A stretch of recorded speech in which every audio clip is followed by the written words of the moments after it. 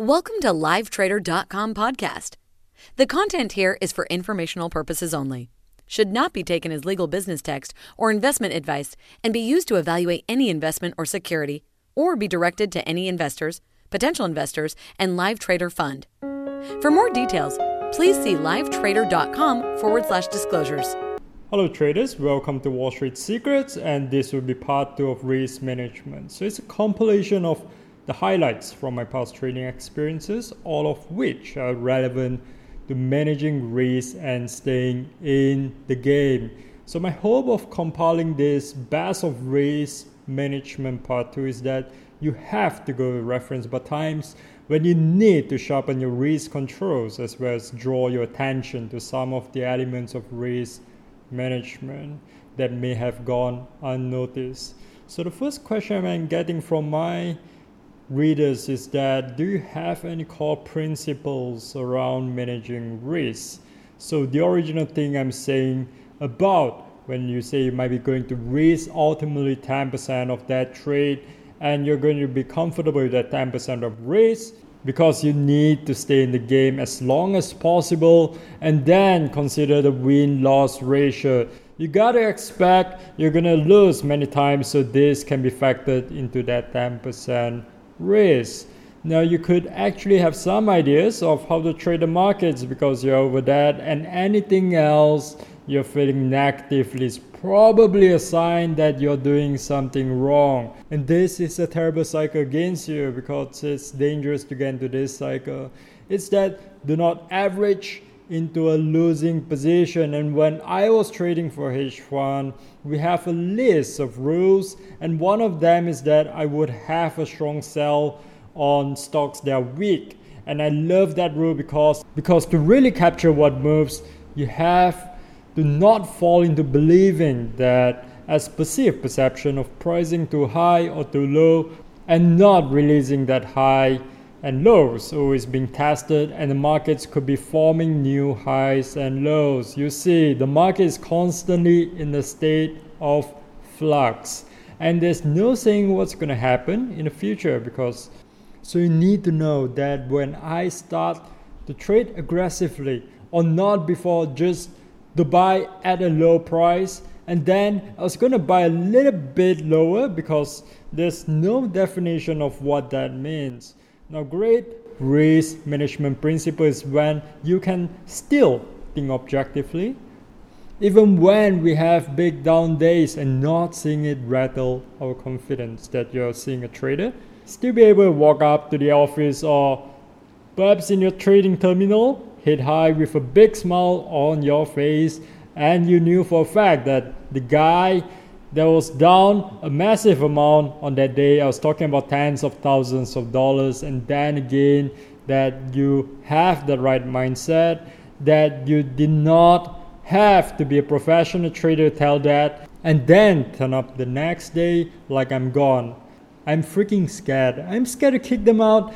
So no, you do it to execute a trading plan so it makes you stronger. And that's the one thing I learned throughout my trading career that we made a big difference for me personally, is understanding the support, understanding there's no such thing as a free trade.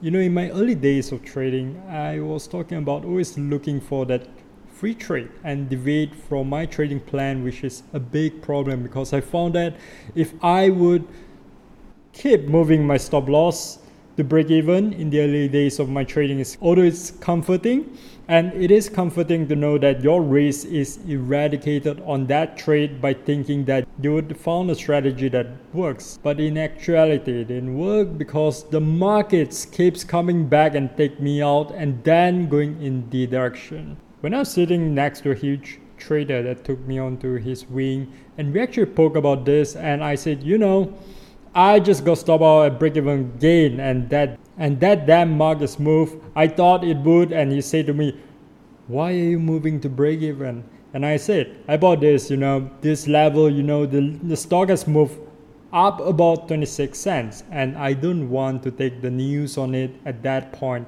And he said to me, "Look, if you buy support right, which is why you got in that trade, and it goes off 26 cents on a dollar, and it comes back to the support level, what are you doing? You're just scratching the trade and puking right into support because you don't want to lose that money. It doesn't make sense. You'll be hit out and you're focused on the P&L, and you say to me, trade the fucking market. Don't trade your P&L. And it was really, really powerful lesson for me. And that epiphany has helped me tremendously over the years in increasing my consistency and locking in large profits as the markets move in my favor. I've seen people that maybe go in a predetermined price and say that $40, well, I'm moving my stops to break even now to make this a free trade, so I've got nothing to worry about. Thinking nothing to worry about is not a strategy. How about thinking that you're risking 90 cents to make 10 cents, and people make a huge mistake of not realizing that risk and reward evolves during the trade. It is not a static concept that you have it and you trade on set. So you can start a trade, and we're going for a sweet one with the risk and reward points in the trade where you have a massively diminished trade and the odds is now against you. So this was again something that I learned from a very large trader, is that basically not to trade my P&L and by constantly looking for the free trade. And remember, the risk and reward evolves, and it was a very powerful lesson I learned in my career of trading. The next question from Wall Street Secrets reader is, how do you determine whether or not the trade has a worthwhile risk to reward ratio before entering the trade? Do you have a profit target, or how do you judge that before getting into that trade? And this is one of my favorite questions. So whenever I get into when I'm looking at before placing a trade, I have an idea where I'm going to book profits, and I have a fair idea where I'm going to be wrong on that trade. What is the maximum risk? So the remaining thing I got to think about is the risk and reward ratio.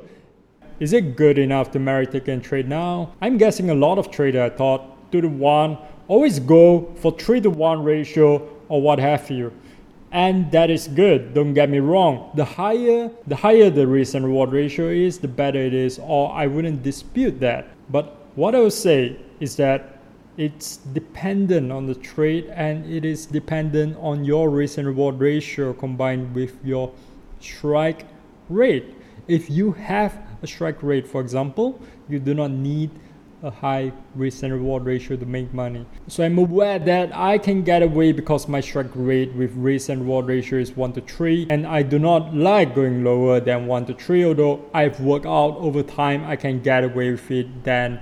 But in general, I am looking for 1-to-2 or higher right now. Obviously, you want to get a risk and reward ratio as high as possible, so that one of the things I do is try to establish very early on in this trade is this. How many should be the key question, because a lot of traders get into a trade finding that managing the trade is the hardest thing.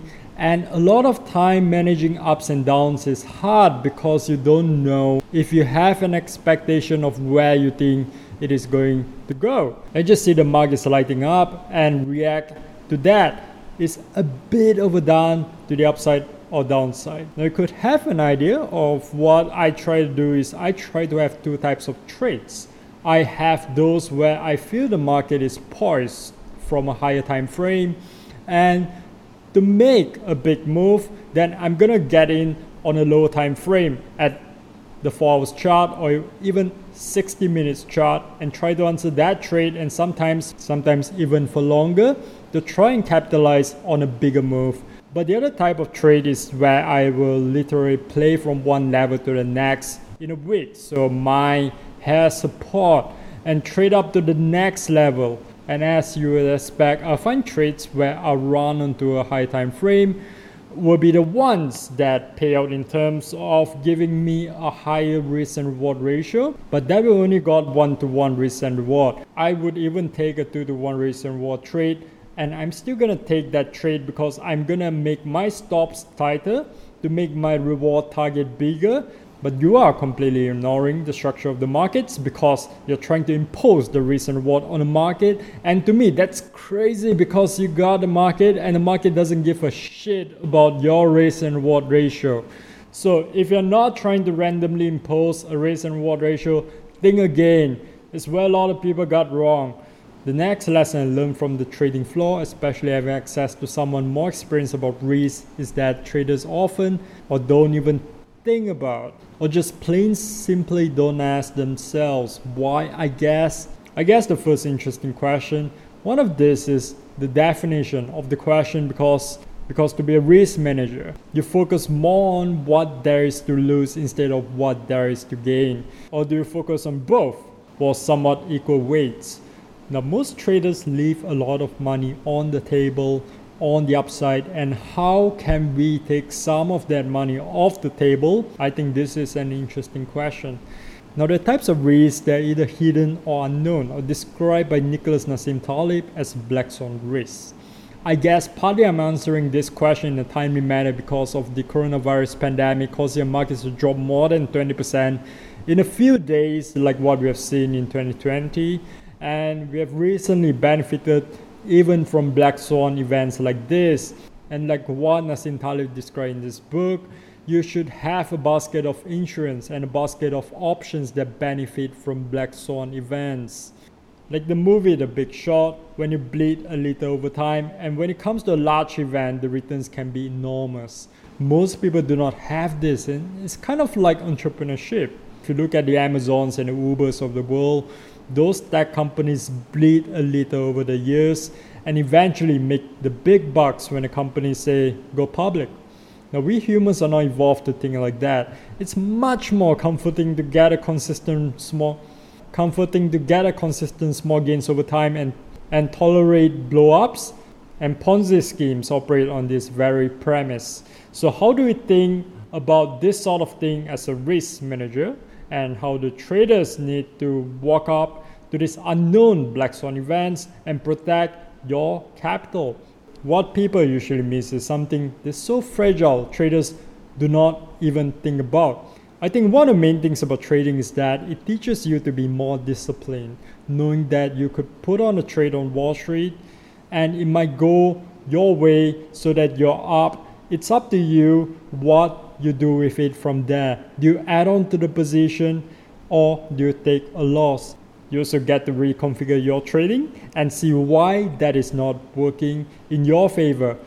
There are times you just get disappointed with those choices you make, and timing is everything. So you may have the right reading and you put out the run time and then you're on.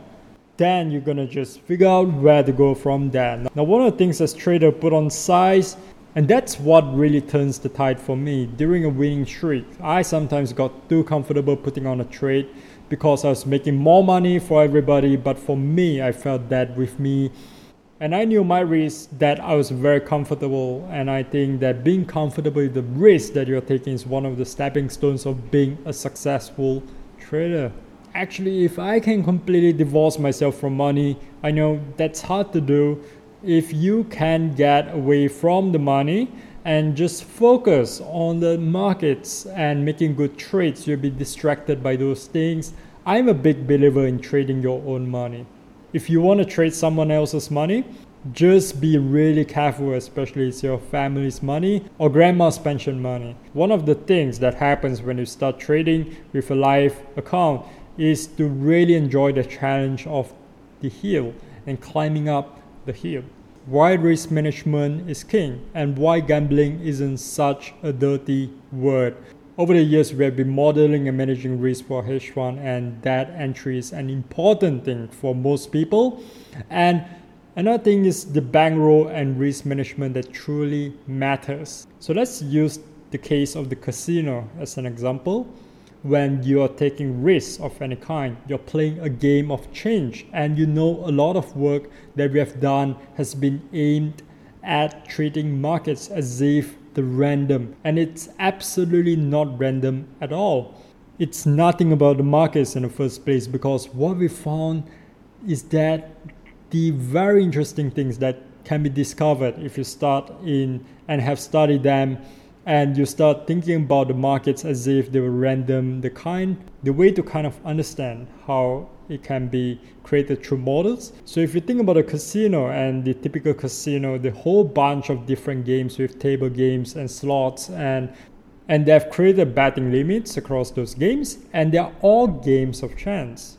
The reason I'm bringing this now to you, because it is really important if you knock on $100 in your neighborhood, for instance, and you say, I'm doing a survey, what do you think? You know, a very large percentage of people will have an image of this guy, like it's no better betting on black and get stuck in Vegas.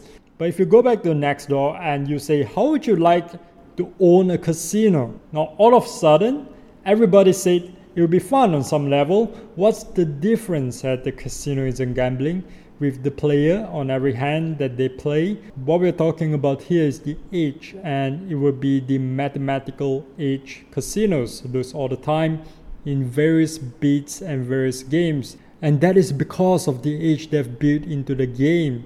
It's actually the structure of the games, and to a lesser extent, structures some of the play. But at the end of the day, what we're doing is grinding out, and to do something about this hands-on way to me about how can I control the DEX. It doesn't really necessarily have to mean anything, you know.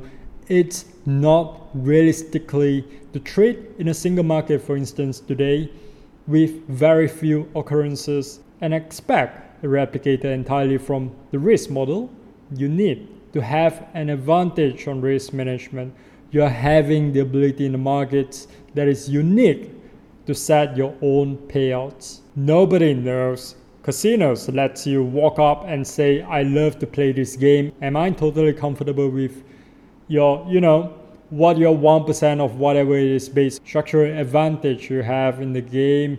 And here's the deal. You only have to give me a 3-to-1 risk and reward in blackjack, or when you give me chips or anything, I'll give you one shirt, because no one's ever going to give you those odds because they cannot win, right? That's what I'm talking about in the markets. Nobody says to you that, nobody tells you how to create your bet instructions so you know if you want to raise 3 points, and every time you get, your risk math is inverted, as we call it. So yeah, get a couple of what was 43 enders a piece, and you're going to have a lot of 1-to-10s. You're going to have to call back. Or what you can say, I don't care if I have a 20% win rate or 15% win rate, whatever that's not going to get. After accepting the risk, I missed 10 times of accepting the risk and I made 10 times my money or whatever number is. You're probably not going to like it psychologically because it doesn't mean for a second. And that's not the best application. It's going to make you the most money. Typically, for what makes you feel the best as a discretionary trader. When we say being a trader and general discussion, living discretionary trader is about managing the discomfort. And it never gets any different over the years. When I was in my early years of trading, I'm always kept thinking I'm not making the right decision. And it's something that you have to settle in and realize that and make sure that it's not influencing you. You should react and how you should manage your position or put on a position at all. So that's really what we're talking about. What we talk about, the importance of that stuff. But if you're focused on me, the syndicated lines up, and that's what you think you're going to do. You're going to make your money. It's not hard, and even if it's not hard, and even if it is, the kind of inefficiency exists in the markets. So the market eventually find it and you render it obsolete. So you really have to be focused on how to manage your money, or not only had a risk management in place, but it's going to be, and at the same time, you're going to have to adapt to changes. Most people that pointed at a result, they don't want to be adaptable. They don't want it, that they want to go to the beach for a year now, and I'm just print money, and that's the dream a lot of people get sucked into. And I'm sorry to say that there's no light at the end of that time on the subject of risk management here, because if there's anything in particular you have to get noticed amongst traders on a retail level, they often don't think about or consider when it comes to risk. And I guess lastly that they have a tough time being profitable.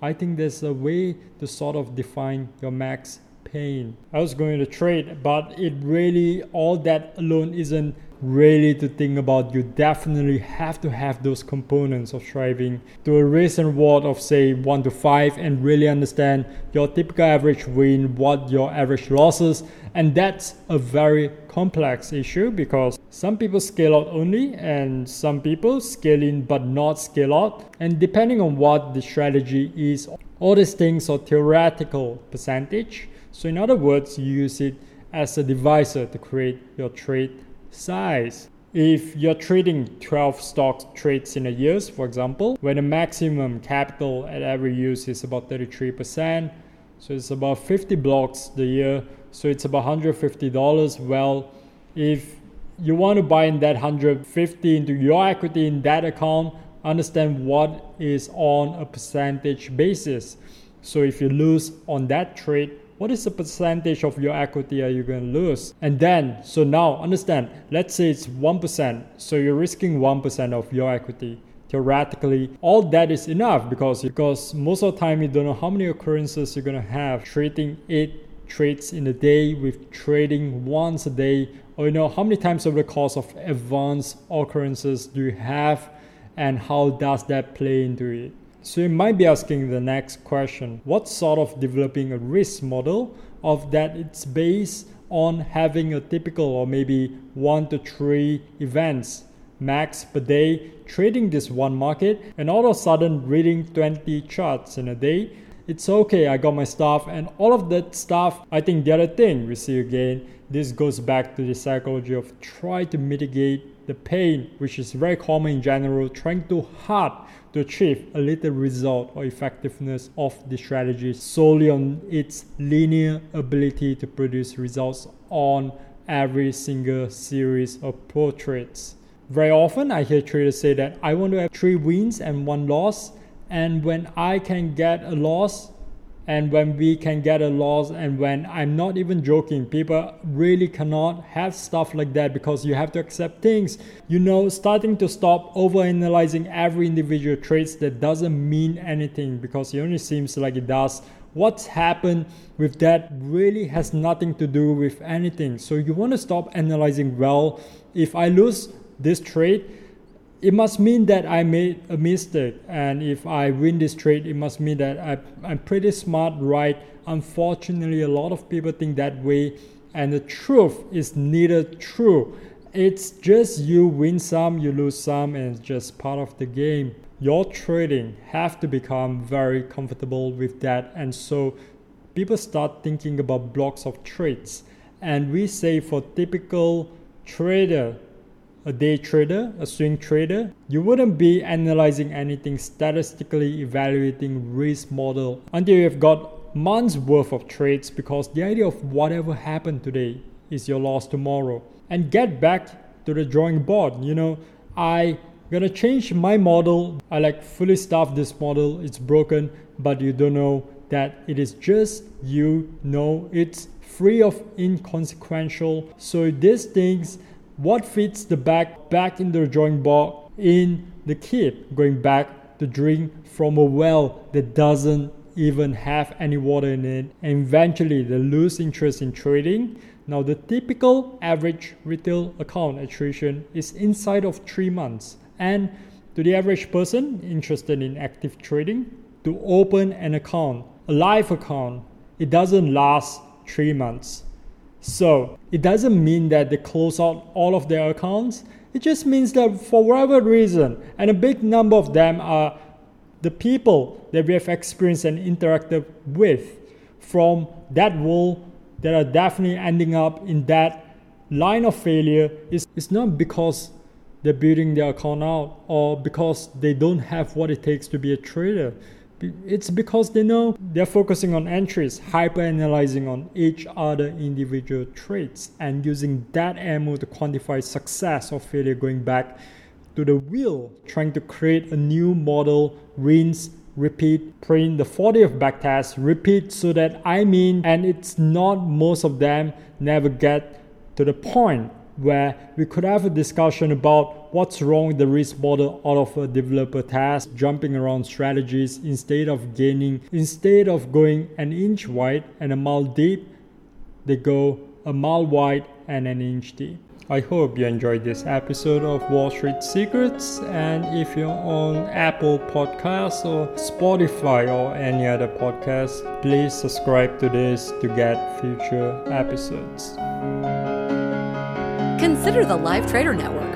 More than 1,500 alumni, more than 15 countries around the world. Find out more at tradeonwallstreet.com.